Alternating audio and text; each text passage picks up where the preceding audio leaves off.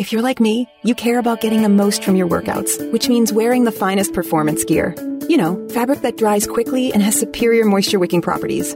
Fabric so soft and comfortable you could, well, curl up and sleep in it. Introducing Sheex, spelled S-H-E-E-X, the world's first performance bedding line. Sheex began when two former elite athletes and coaches had an aha moment, combining everything we love about quality performance fabric with everything we love about comfortable, irresistible bedding. Unlike traditional sheets that trap heat, Sheex are breathable, so you aren't constantly waking up to throw off covers or add a blanket, so you sleep deeper, longer, and better. And Sheex bedding looks as good as it feels. Colors and styles that can match any decor at a price that will pleasantly surprise you.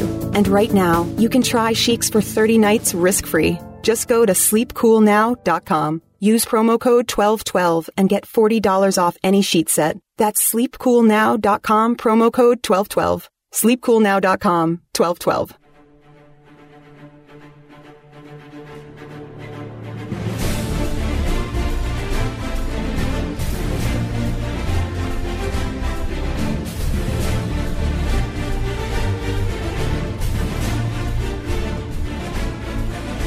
This is hour number 2 of the World According to Zig podcast for this December 17th, 2017. My name is John Ziegler.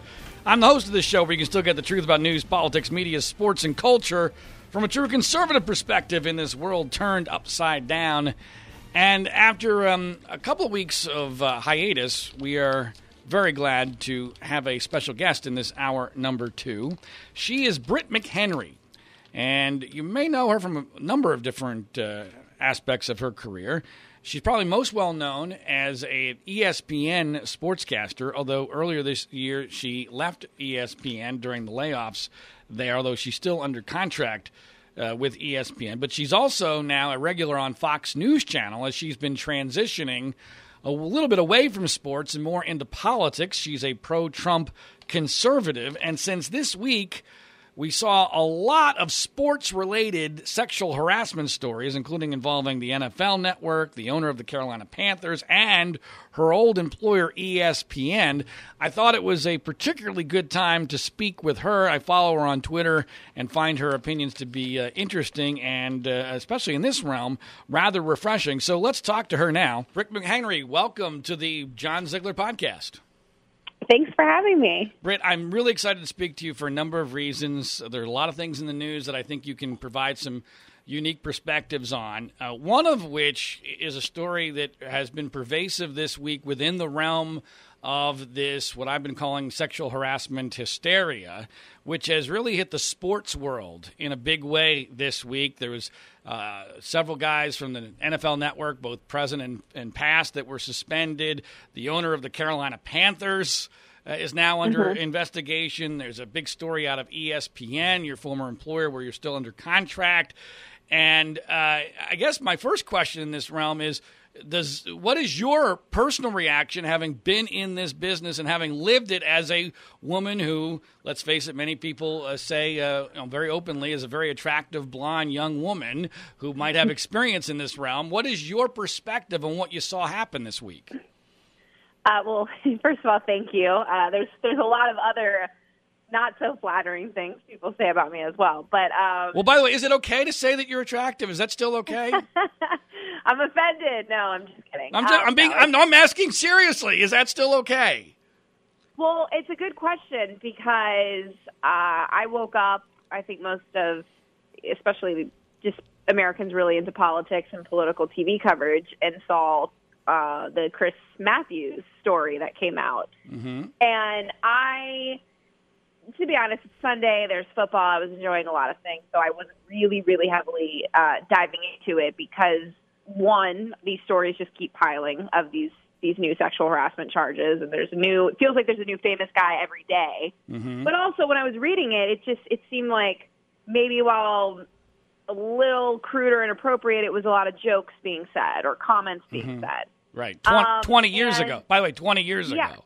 20 years ago. And so I'm certainly not the biggest Chris Matthews viewer or fan, but like politically and with ideology, but I sort of was sifting through it, and I just didn't really see the I gotcha, let's get him fired, torch that people want to carry. And I could just say, being in a locker room, which was my career, really, for the most part, especially at ESPN, I was only in Bristol about 6 times. And, I would fill in and host occasionally. But for the most part, I was in locker rooms where you're one of maybe 3 women, maybe 5. So you hear and see a lot of things. And you just got to go in with blinders on. You're walking into a room where men are dressing themselves. So I think, I always just had a very thick skin to a lot of stuff because you're working in an extremely male-dominated industry and you're working with athletes, around athletes. Those were my coworkers. So I never really had anything that I felt was really terrible. But at the same time, like I said, I feel like to be a woman in sports broadcasting, there's a level of, I don't know what the word would be, but tolerance just because you're around a lot of men. And there's a lot of jokes. And so I guess I might be a little bit different on that spectrum of not getting offended by every single thing. Well, I'll stop right there because I do want to get to the sports-related stories that occurred this week. But you just said something very interesting to me. You don't believe you've ever had anything horrible happen in this realm to you, which to me, by the way, is really interesting because if somebody was going to be sexually harassed in this sports environment, there's a darn good chance you would have been in that category because you fit clearly the profile of a woman that would be sexually harassed if this was commonplace, right? I mean, you accept that as a reality, right? Yeah. I mean, have I been hit on? Yes. Right. Has it crossed a line? And I mean, that's happened quite frequently, to be honest with you, over the last 10 years of sports broadcasting that I've had. When you say it's been happening, when you say it's been happening quite frequently, getting asked out, being hit on, all of that. I mean, is that all of that? Yeah. How many times? Yeah, but I wouldn't be alone. I think that's probably the case for a lot of women, especially the younger ones coming up through the industry. Mostly because you're around athletes that are 21 to 29 for the most part. You know? So, right. It's important to point out, this is the atmosphere. You've got a lot of young men, all of whom are, souped up on testosterone in a sports environment, all of whom consider themselves to be very attractive because women have viewed them that way and because they're obviously all in physically very good shape. And then it's a situation where there's very few women. So the percentages are all off, whatever, 90-something% males to a few women. And then those women happen to be there partially because they're physically attractive. I mean, let's face it, television chooses, especially women, based in part on physical attractiveness. So isn't that kind of a recipe for that kind of thing to happen? Yeah, it certainly makes for an interesting environment. I told one of my former colleagues I was surprised that the stories involving sports figures and sports television personalities are just now coming out because this whole Me Too movement really started late September or October timeframe. So I thought stories would have come out a lot sooner. But if I ever felt like it was really uncomfortable, I would say something. I wasn't really in Bristol, though, so I can't speak to – I've had a lot of questions about my former employer, and I was always treated professionally, but I wasn't really there on campus that much. Right. But I also think, to what you were saying, where I'm sort of like, let's take things case by case, is I have seen women, because of all of the facts that you just described in terms of the sports broadcasting environment, I've used women use that to their advantage, or perhaps crossed lines, or maybe didn't act as professional either. So I don't think we should look at this as a one gender type of offense as we try to clean up the corporate culture. I think at times we need to really take a full look at what's going on and give it some investigation before just blatantly firing people and ruining reputations. When you say that you've seen women try to take advantage of the atmosphere that you and I both agree exists in the sports world, what do you mean by that? Can you be more specific? I think that whenever something, for me personally, if I ever felt that I was getting any sort of advances that might make me feel uncomfortable. While flattering, I think for everyone, it's just, if it ever hit a level I didn't think was necessarily that professional, I just would not engage. I wouldn't try to follow with a transaction request, So I think sometimes there have been, and I'm not going to get into details, but I have seen what it's like for men to get inside scoops in the NFL and transactions, and I've also seen some behavior of women doing that, and there's been a pattern with some individuals, and we'll just leave it there. I don't think you can just completely wipe out men and not take a look at some cases where it's consensual or whether it's affecting women as well. Look at the representative, the woman who was running for Congress that was just accused of that or settled a lawsuit. Right. Well, let me try to translate what you just said, because I understand you don't want to get anybody in trouble, but I also want want people to understand what you're saying, because I think I get it. So you tell me if I'm wrong. My translation of what you just said is this: that you have seen women use their sexuality and the fact that certain men might be attracted to them in order to get ahead in the business, specifically, it seems like you're saying, by being able to get access to interviews and or stories that they might not otherwise be able to do so. Is that a fair assessment of what you just said? Yes, I have seen instances of that, yes. But with that said, I don't want something to be dragged out of context without the full statement being there. Right. There are a lot of very, very successful professional women in the industry. Stacey Dales is one of them. I looked up to her. She's one of my good friends. Linda Cohn was a great friend of mine who knows everything you could possibly know about hockey. There are a lot of stories of great women in the industry, so I don't want that to be taken out of I get it. No, Britt, proportion.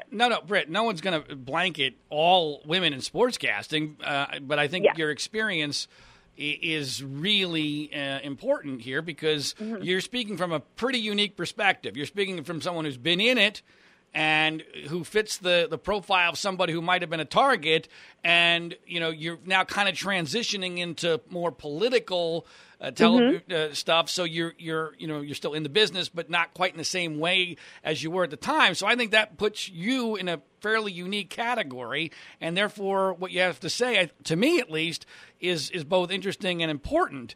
And to that end, one last question on your own experiences with regard to this. You said there was nothing that in your mind ever went over the line. I'm fascinated to know that in the last few months, as you've seen allegation after allegation and, male celebrity after male celebrity go down, sometimes over things that, at least to me, didn't seem like that big a deal. Have you ever gone back through your experiences and gone, wait a minute, maybe that was more serious than I realized, and maybe I should complain about it? Has that ever happened to you? Yeah, when it all started, I posted something on my social media about an incident that had happened when I was only 21 years old as an intern at ABC News, and I was kissed on the lips without consent or wanting that, and I distanced myself from that individual, who no longer works there, by the way. And I from my understanding, it might have been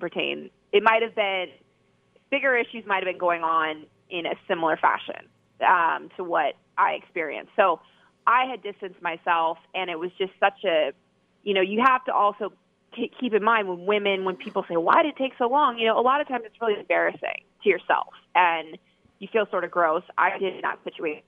So when all the Me Too stories started coming out, I had pushed it so far back in my mind that because I didn't want to remember it, that it took a couple days, couple weeks, where I was like, wow, yeah, this did happen to me. And that was before sports, when I was only 21, from a superior far older than me in age, who I had considered a mentor and a friend. So I have had that happen.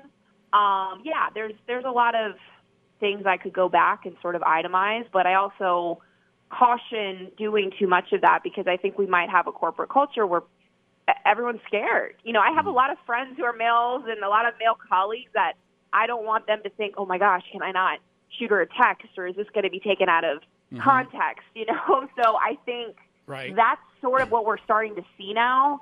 And I think, you follow me. I tweeted that general sentiment the other night, and a lot of people were sharing it and agreeing. I think we need to sort of completely not have floodgates wide open and consider things by case. I mean, if you say something that's taken out of context, does that mean a guy needs to be fired? Like, where's the line? Right, and I agree with that 100%. But just one more clarification, though. So, based upon your experience of thinking back on your own experiences in light of the post-Harvey Weinstein era, do you think that it's possible, because I'm going to make it clear that I think it's very possible, that some women are looking back on old circumstances where let's face it, the human memory is hardly perfect, and are remembering things slightly differently than they actually happened because they've been influenced by all of this media coverage we're bombarded with now on a daily basis. Do you think that's possible? Absolutely. I think you see this constantly on television, constantly on social media, and without even, if there's no motive involved, if you just sit back and sort of try to jot your memory of, what's going on with, in my past? I think there is a lot of that going on. But, I had a lot of people defending Al Franken. And this isn't a Republican or a Democratic thing. But I did not defend him at all when the video came out of him, pretending to grope or groping the reporter, the Los Angeles reporter on the plane with him from a troops benefit. I thought that was severely inappropriate because this is photo evidence of, look, if I'm in on a joke, it's one thing. If you're unconscious, if you're sleeping, and I woke up to that and I saw those videos like that, or the photos like that woman did, I would feel really violated. Okay, hold on a second. Making fun of you. Britt, now, you probably don't know this, but I've done a lot of research into the Franken story. Okay. and I've written about this for USA Today and media, and it's quite possible that you don't even know some of the things I'm about to tell you. So as a conservative, I'm fascinated to hear whether or not this changes your mind about any of this. Okay. Okay. Here are the following facts about this. That photo that Franken clearly is posing for, right? He's clearly posing, and she's wearing a bulletproof vest and a jacket underneath that. And in my view, he's not even touching her. That this is just a stupid joke while he's not a senator. Here are some interesting facts that you've not been told by the rest of the media.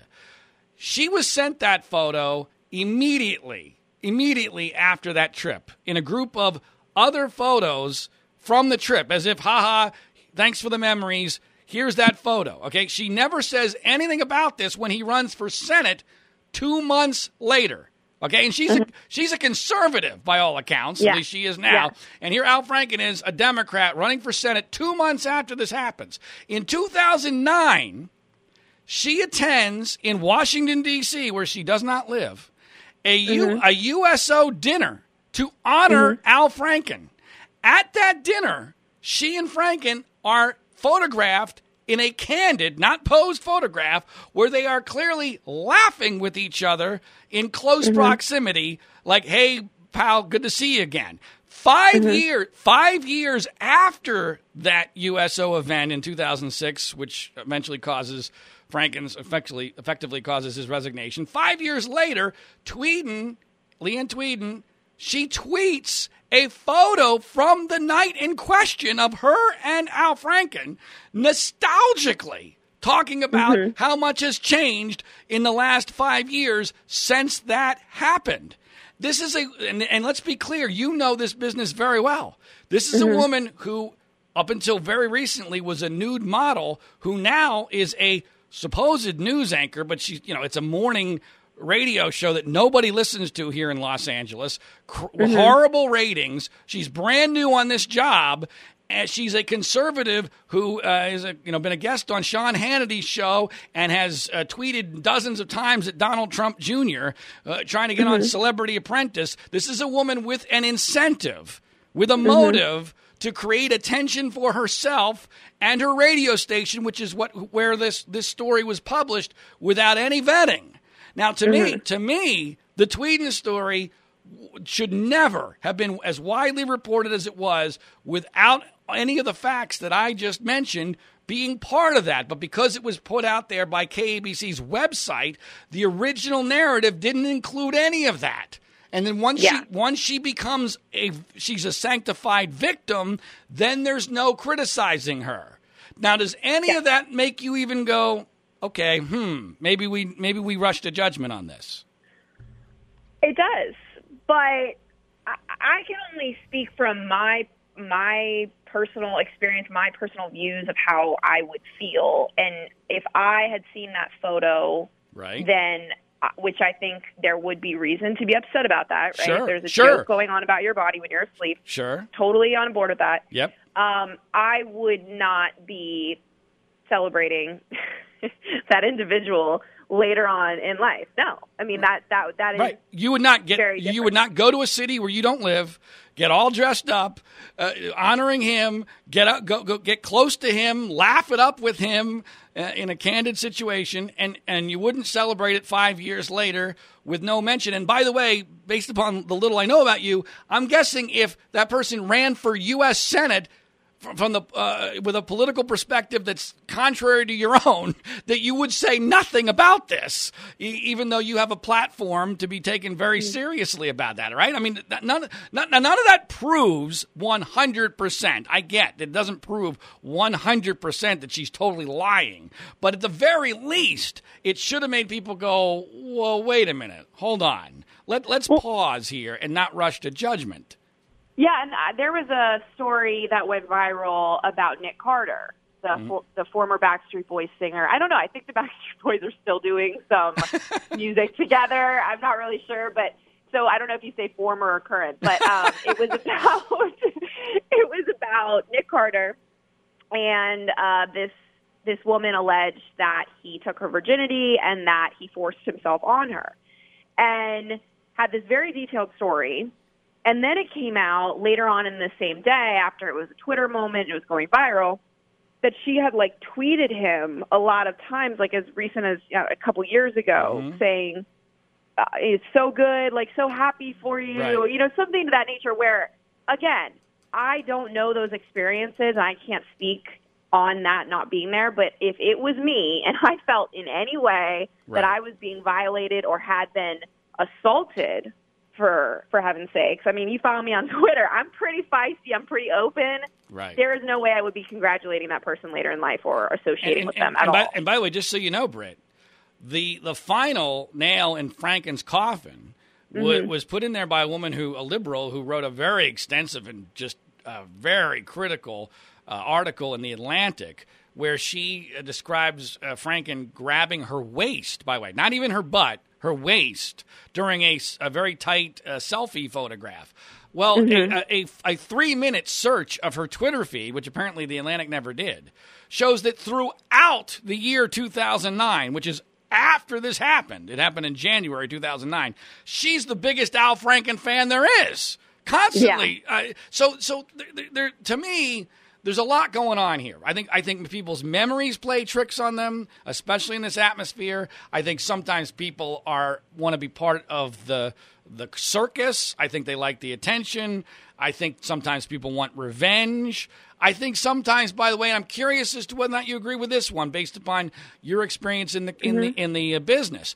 I think in the media business, which is a business which tends, especially for women, it tends to be favoring young people, that you're going to make it in your career when you're fairly young, your 20s, your 30s, maybe into your 40s.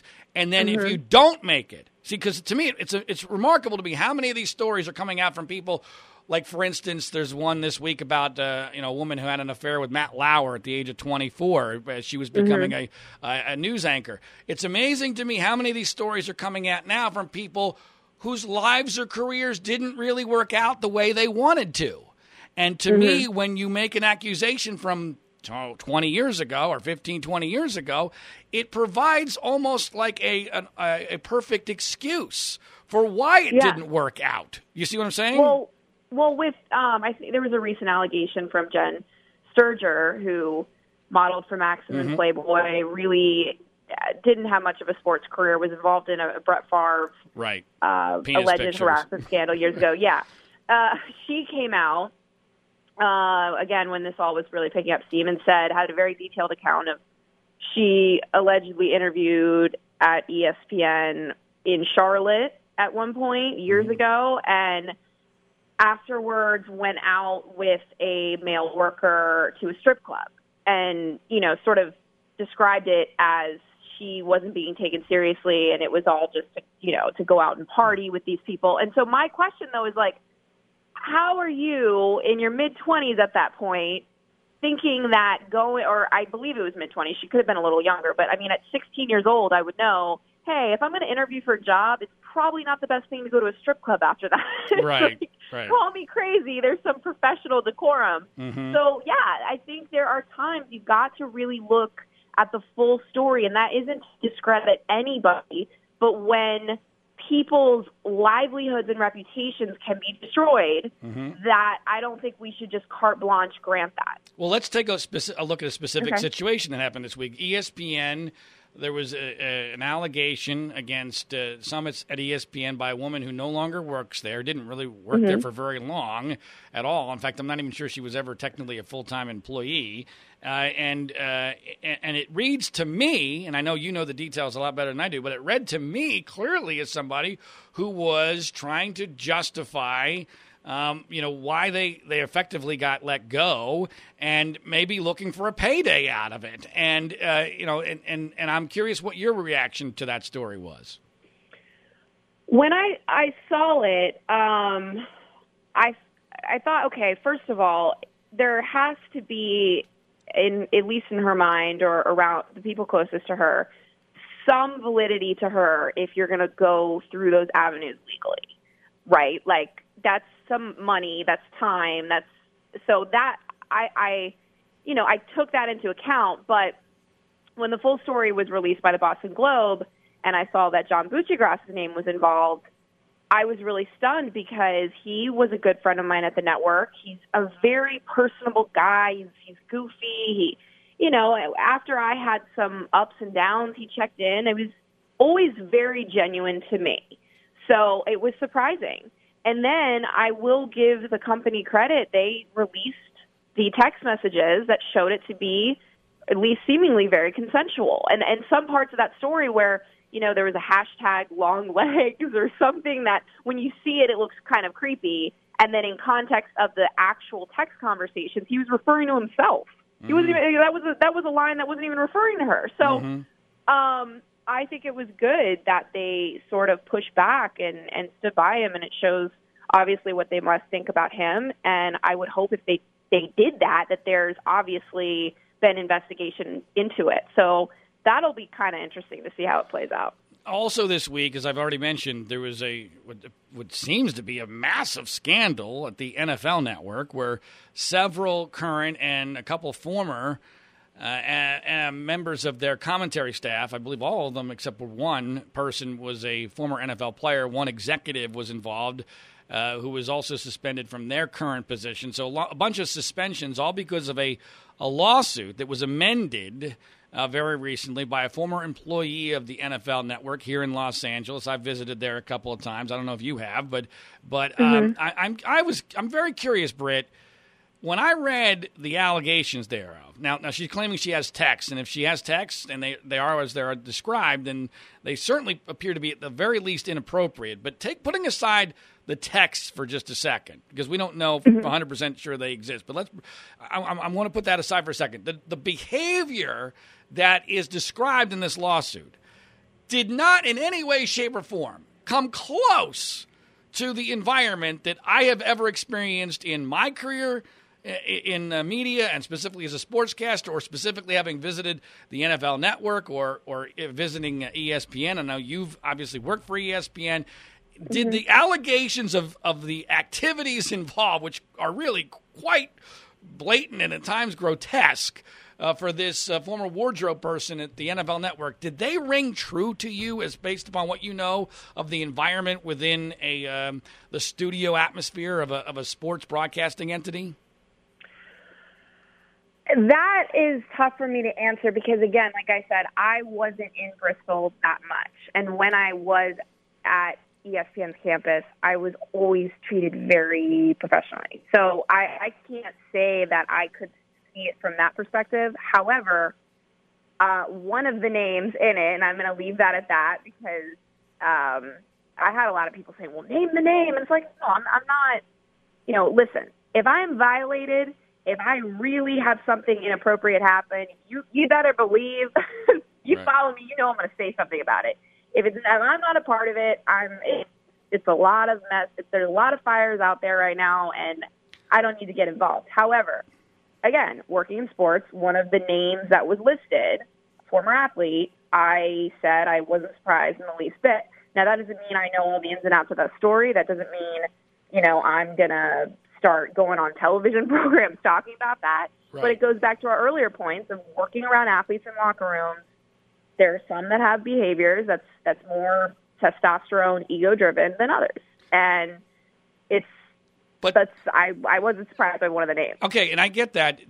Look, I have no doubt. I have zero doubt that most of these guys, and maybe everyone named in the NFL Network story this week, can be very flirtatious and maybe looking to get, sexual gratification in some sort of way. Obviously, I would presume in a consensual manner. I mean, that, that I think is pretty much natural based upon the personalities involved. So I have no doubt that there's some stuff that's on the line. But what was described in this lawsuit, as you know, Britt, is so way beyond any comprehension of the line that that my BS detector was going off. Did your BS detector go off at all? I wasn't really surprised. I saw really? That sounds terrible, but because of everything that's going on, without even the one thing, and I've said this on television recently, that's shocking is how not shocking all of these stories have become. Mm-hmm. So I had colleagues in the business and in sports TV send me the lawsuit and ask me what I thought and said what you just did.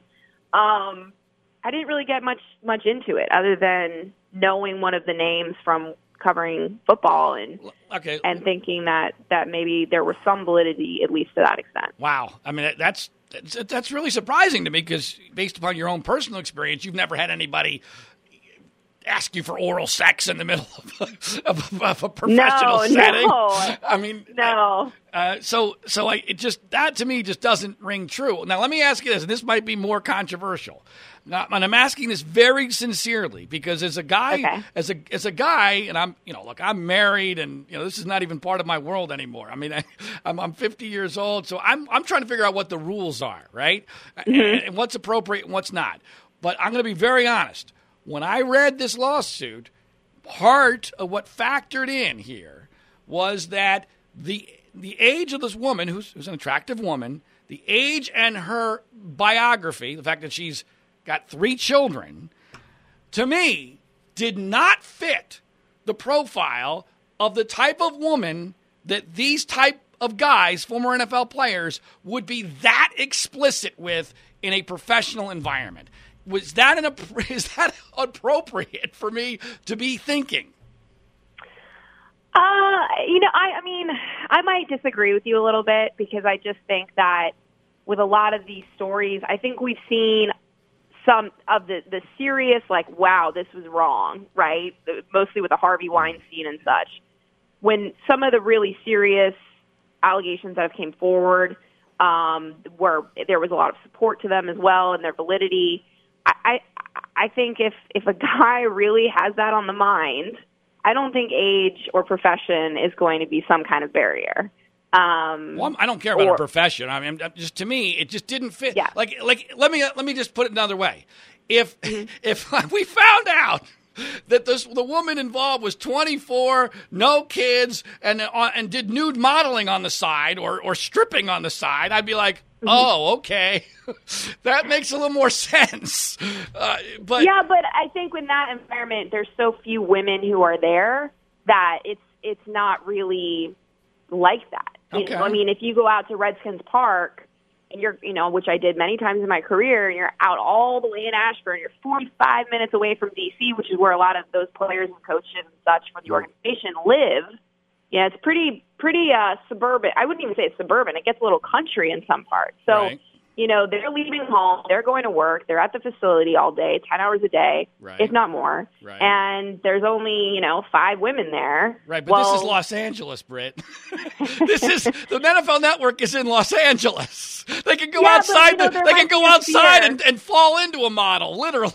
That actually, I think that kind of plays into when I read the Matt Lauer story, right, about how he was savvy enough to know that allegedly in the report, if he did that kind of behavior out in New York City, he would be in Page 6. He would be outed.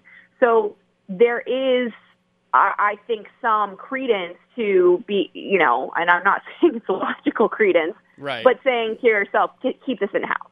If it's here, it's not going to get out. If it's here, it's not going to go on TMZ. I'm not going to be seen. I don't think it's that far-fetched. Okay. So I would disagree with you on that. All right, fair enough. That's why I asked the question. So before we move on to more political stuff, bottom line it for me, Britt, are you in agreement that in this pendulum, and everything in life is a pendulum, then in this pendulum that we are in danger of the pendulum swinging too far in favor of accusers and accusations in this realm currently? Do you agree with that? I do, because I just automatically, and social media does this a lot, I would know, actually, for different reasons, but people just demand you get fired. Like, it's it's like the Game of Thrones. You've had that happen to you. You got involved in a big controversy a couple of years ago. Which now looks like child's play compared to everything we've seen in the last 2 years, right? I agree with that, actually. In fact, as I was going through it and figuring out, do I even want to bother getting into this, I'm like, this seems like nothing in comparison. And honestly, at the time, I thought the whole thing was overblown. It was something in my private life. It was a two-way heated argument. You ask any producer I've worked with, I've never had a problem or issue with the people I work with. So, when things are distorted and just put out there, we have a tendency as a society to just jump on it. And, I mean, I think the not to get too off base, but the video of 11-year-old Keaton Jones that went viral for bullying, I raised some questions to that, too. I mean, obviously, I don't want to see an 11-year-old crying, but why was the mother filming the kid instead of consoling him? Why did the principal not know about this? Well, all these questions, right. I think we just want to share stuff. And that is what I'm fearful of for a lot of these, as these stories continue to come out, because also, too, what if it's a consensual relationship? Like, one person going to get fired and then the other is promoted, and, the other one's blackballed for the rest of their life in an industry. So right. I am a little cautious of what might happen with the pendulum. All right. So one of the things I find interesting about you, Britt, is that you're kind of I don't know if this is fair to say, but it appears as if you're transitioning away from sports and more into politics. You're on Fox News Channel quite a bit. You're conservative. You're pro-Trump by and large. And one of the things, and that kind of dovetails with my own experience, having started in television sportscasting and getting much more into politics as I got older. One of the things that always confused me as a sportscaster was I always knew that the news media was liberal, but it never made any sense to me why the sports media was so liberal, and in fact, in many ways, even more liberal than the news media, because at least the news media, they used to, they had to pretend to be fair, while the sports media is incredibly politically correct, which I equate to being liberal. Have you had a similar experience, and can you explain why that is? Yeah, I think I've had a lot of questions of why I wanted to go in the direction I have gone. I've had sports TV offers, several of them, in fact, and I declined the past year or since I left ESPN because I really want to find something that I believe in. And for me, I felt as though, when the Colin Kaepernick debate was going, when he started his protests, and still to this day, it's remarkable we continue to talk about that, even though he's not playing and hasn't for an entire season. Right. I would worked for a place, and I would turn on the TV as well when I was home, and I'd watch, and it just felt like everybody was supporting it. Everybody was backing it, and there was nobody on set to say, well, wait a minute, such as myself. Like, I'm the daughter of a lieutenant colonel in the Air Force, retired lieutenant colonel. Like, my experience on a tarmac, watching him go to war, the first deployment to Iraq, crying, seeing 5-year-old girls sobbing, gripping their father's legs. Like, for me, you stand for that anthem. So why was there at least not that perspective? And it just continued. I think the last 2 years, there's been this huge shift, and all the players want to be woke, right? Nobody wants to go to the White House. Again, even if you disagree with the president or it's not a personal fan favorite of yours, that's the highest office in the land. Why isn't there more respect towards that?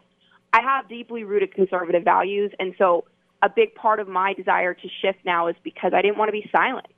And you know what? I get a lot of flack. I do. But I can have media outlets, the Daily Mail slammed me the other day for something. They can attack me all they want.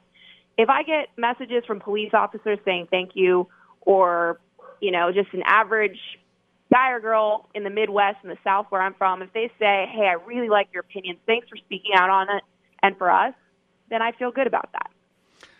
Now, would you agree, though, that the sports media is exceedingly liberal in general, especially the TV sports media? Yes. You would agree with that. And were you surprised by that when you were in the sports media? Yeah, because I think the shift was so dramatic. And maybe there was some naivety on my part, but I think this has really just happened in the last 2 years. President Trump is obviously a different kind of president than we've had in terms of his Hollywood reach and the fights they have with him and his tweets about different sports. So it's all sort of blended now in a way that it might not have before.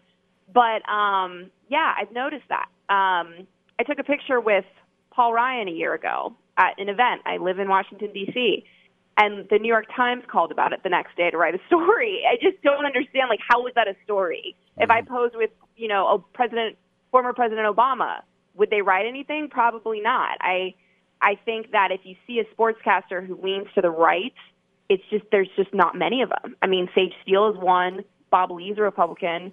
I'm clearly very vocal in my views, but compare that to everybody else. There's just not many. Do you have a theory as to why? I don't know. I respect Damien Woody a lot, former player who's an analyst at ESPN. And one time recently he had tweeted, don't be fooled by Clay Travis and Britt McHenry. It's all hustle. And I wrote him back and I said, Damien, I actually like following you because you are opinionated. But you spout off opinions every day, every hour. So why is it, if it's a right-leaning opinion, it's for some kind of motive or, shtick or to get followers, when liberals do that all the time? Like, why is it branded as such? I don't know.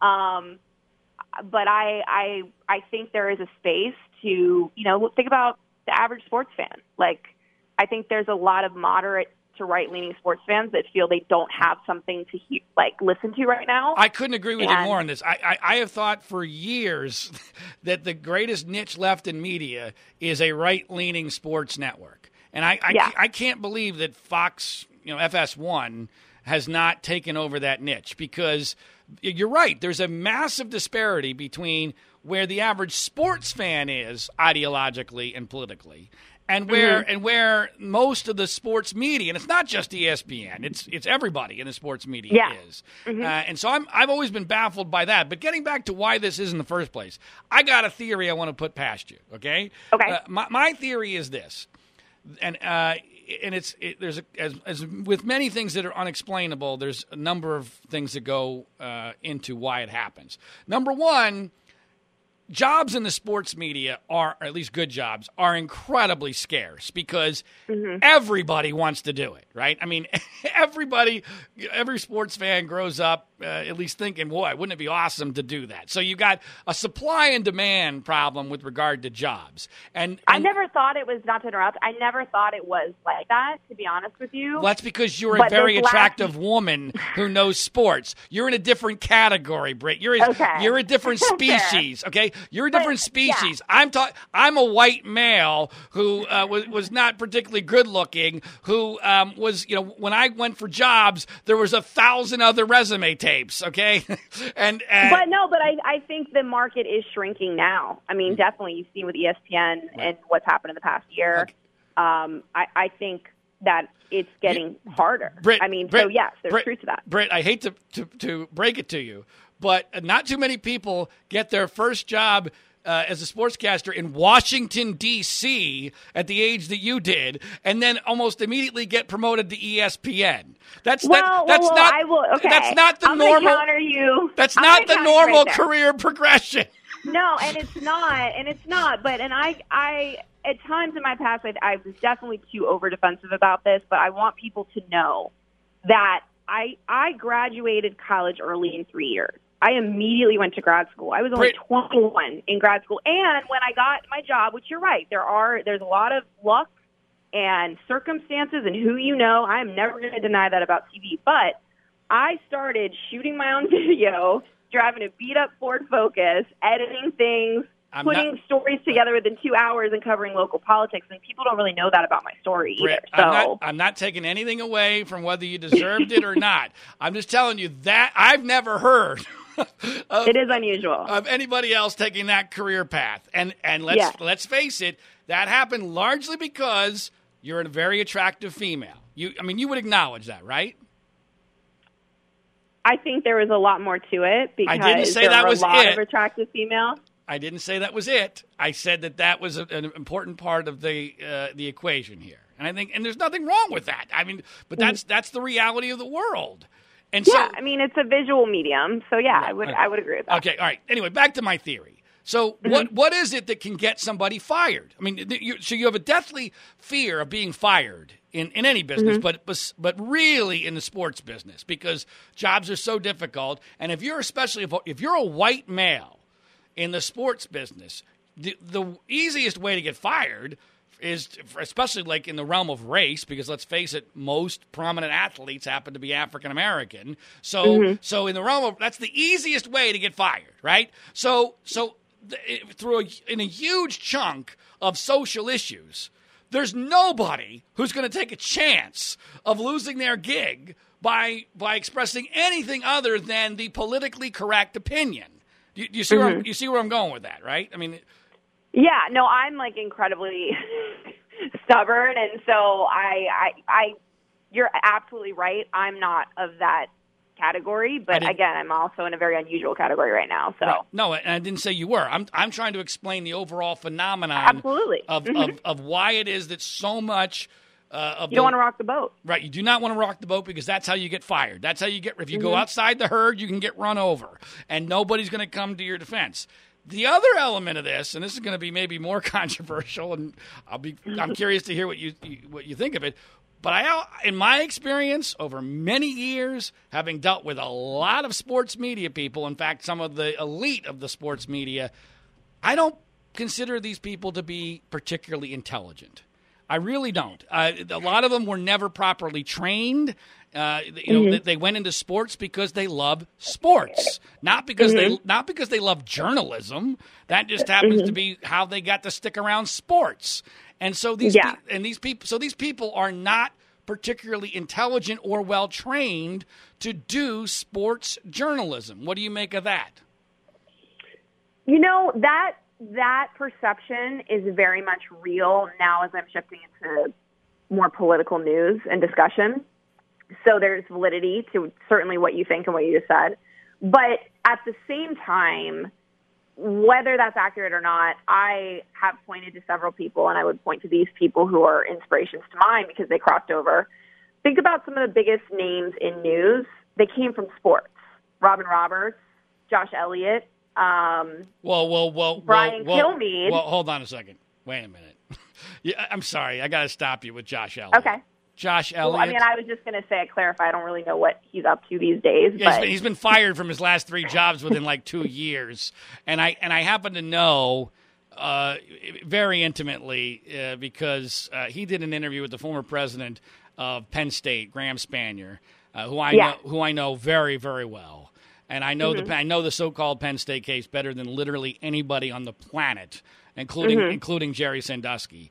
I know that the interview that Josh Elliott did was by far, there's not even a close second, the most disgraceful, repugnant, ignorant interview that has ever been done in the history of major sports media, and that Josh Elliott deserved everything he has gotten over the last several years. So can we expunge Josh Elliott from your list? Okay, yeah, that's fair. I guess Fair initially enough. I was also factoring in exposure when he was on GMA, and that there is Oh yeah, popularity for 15 minutes he was a big deal, and now he's nothing. So Okay, we'll move on from that. But Brian Kilmeade's a good friend of mine now.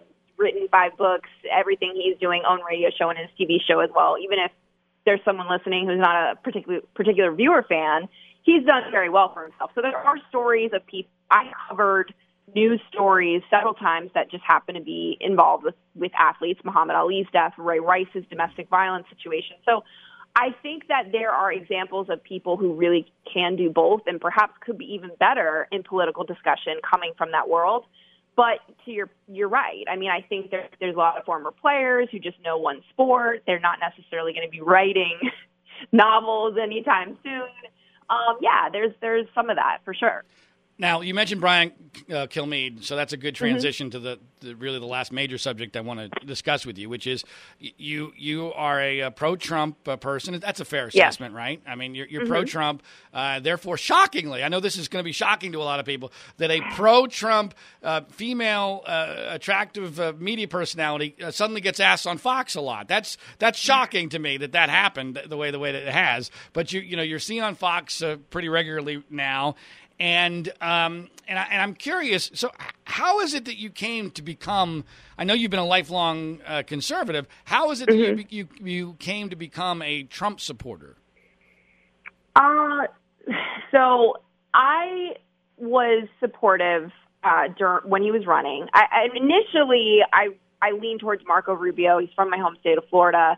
I thought he would perform a little bit better on that stage, along with Jeb, which we all know how that happened. He was a Republican candidate. I remember one time I had a Make America Great hat again. I took with me to a country concert over the summer. I posted it, and within 10 minutes, going back to our discussion of sports media, I was told to take it down on Instagram. So clearly, it's not necessarily the most PC thing to support Trump.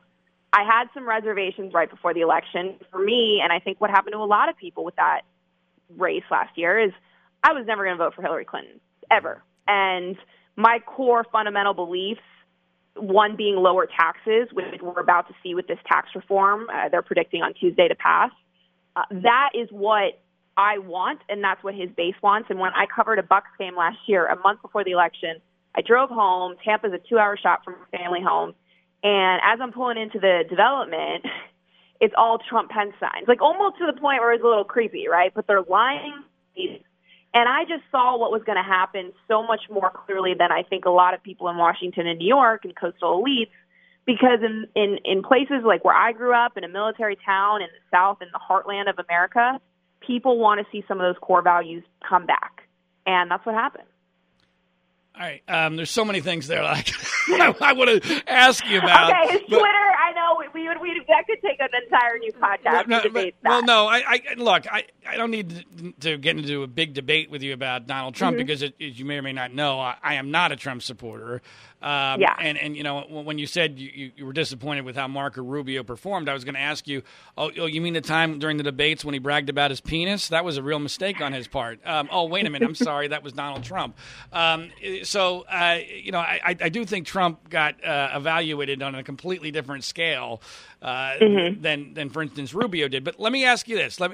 Forget about the debate about whether Trump was the right way to go for a second.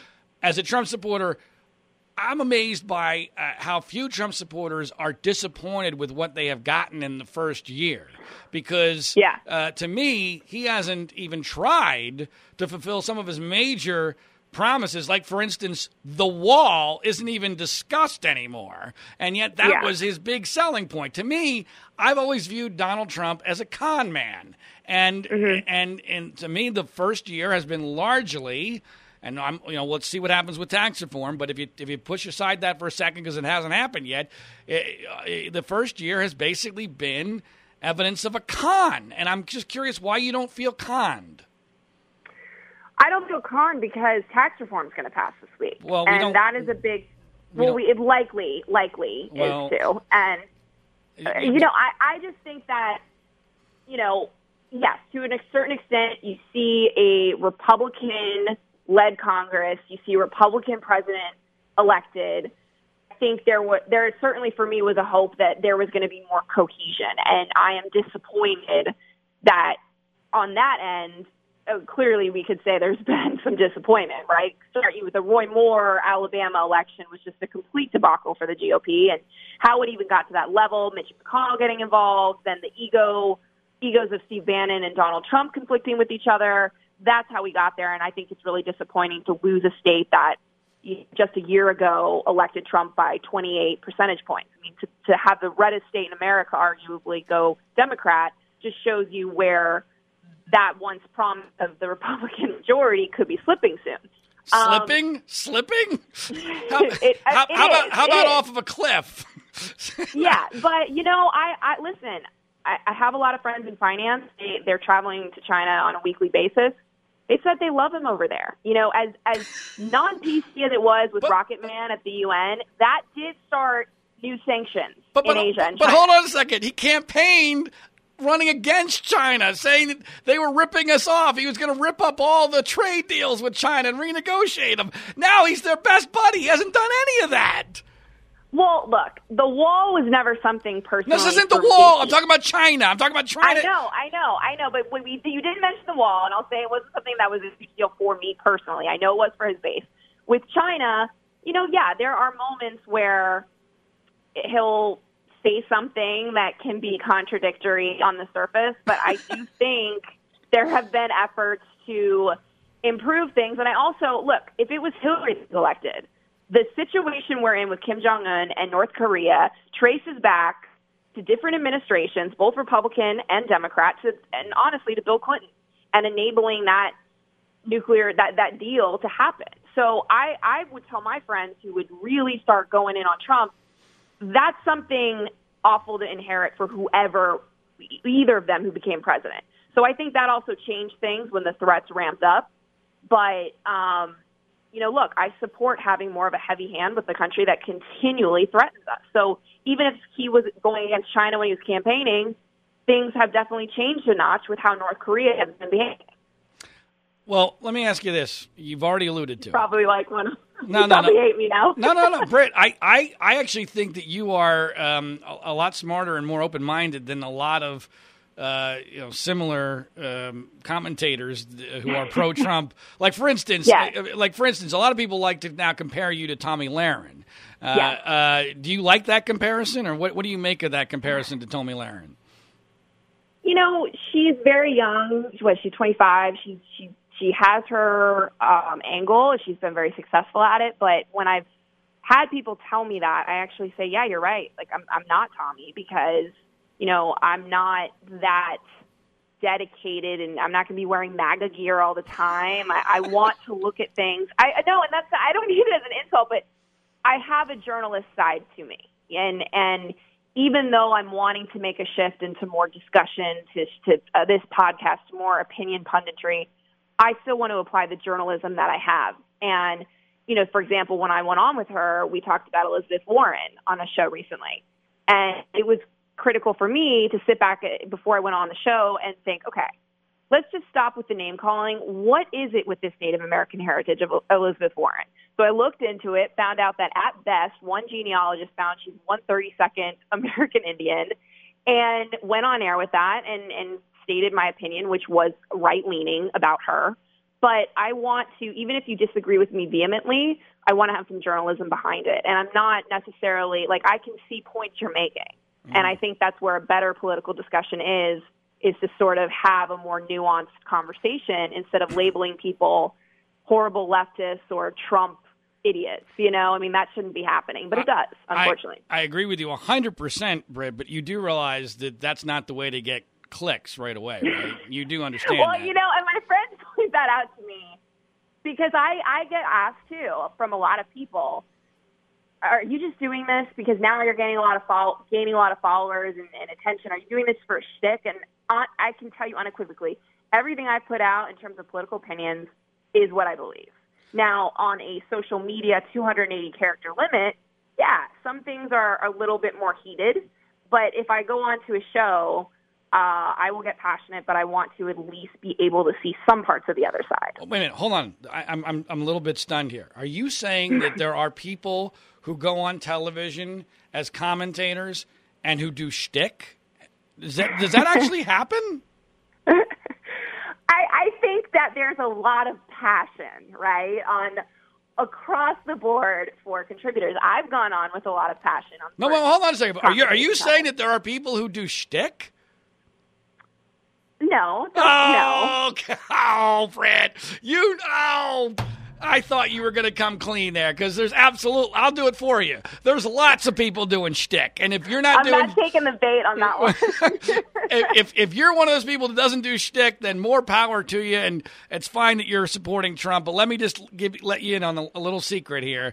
And this is how we'll end things. And I'll let you have the final word. But here's what's going to happen here. By this time next year, the Democrats are going to control probably both houses of Congress, and the Donald Trump that you're going to see as he tries to avoid impeachment is not going to be any semblance of the Donald Trump that you supported during the campaign. And the price that we are all going to pay for this in the long run, this little temper tantrum that we had against the establishment, is going to be a very, very heavy one. But is that sentiment really going away? I think that the 63 million people who turned out for him, whether it's Trump or not, I still believe that there are conservative core values in this country that need a platform and a voice for.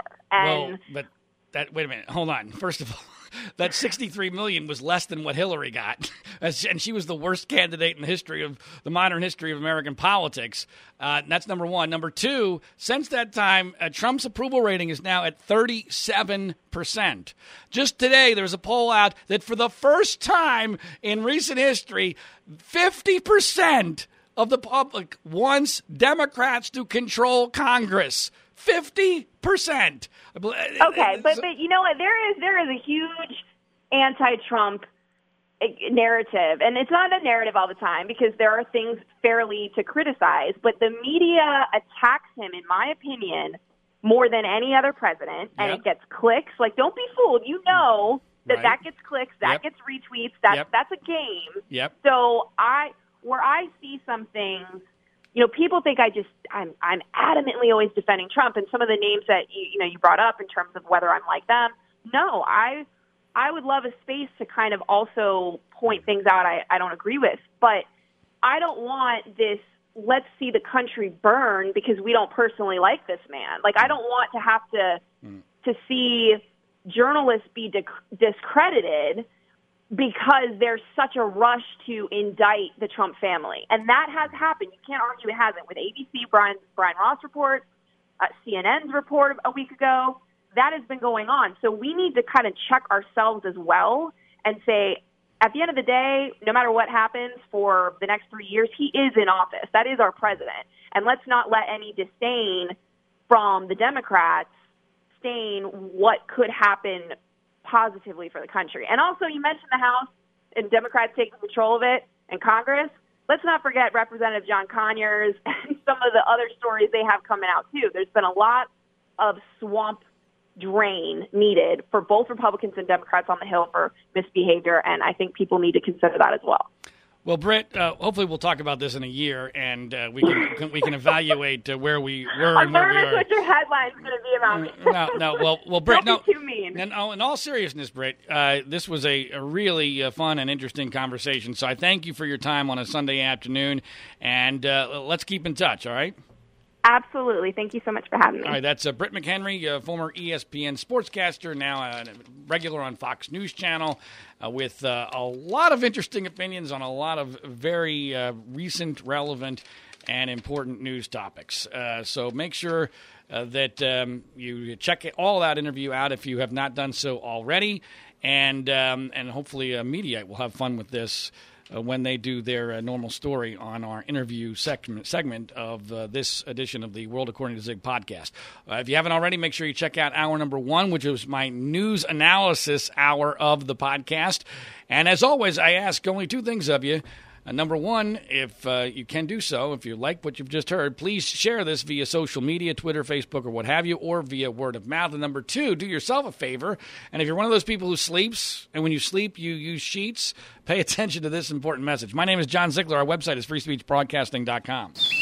Coffee? Oh, thanks. How did you sleep? Ugh, like a baby. I don't want to get out of bed. Ever. These sheets are incredibly soft. What did you say they're called again? Performance bedding by Sheiks.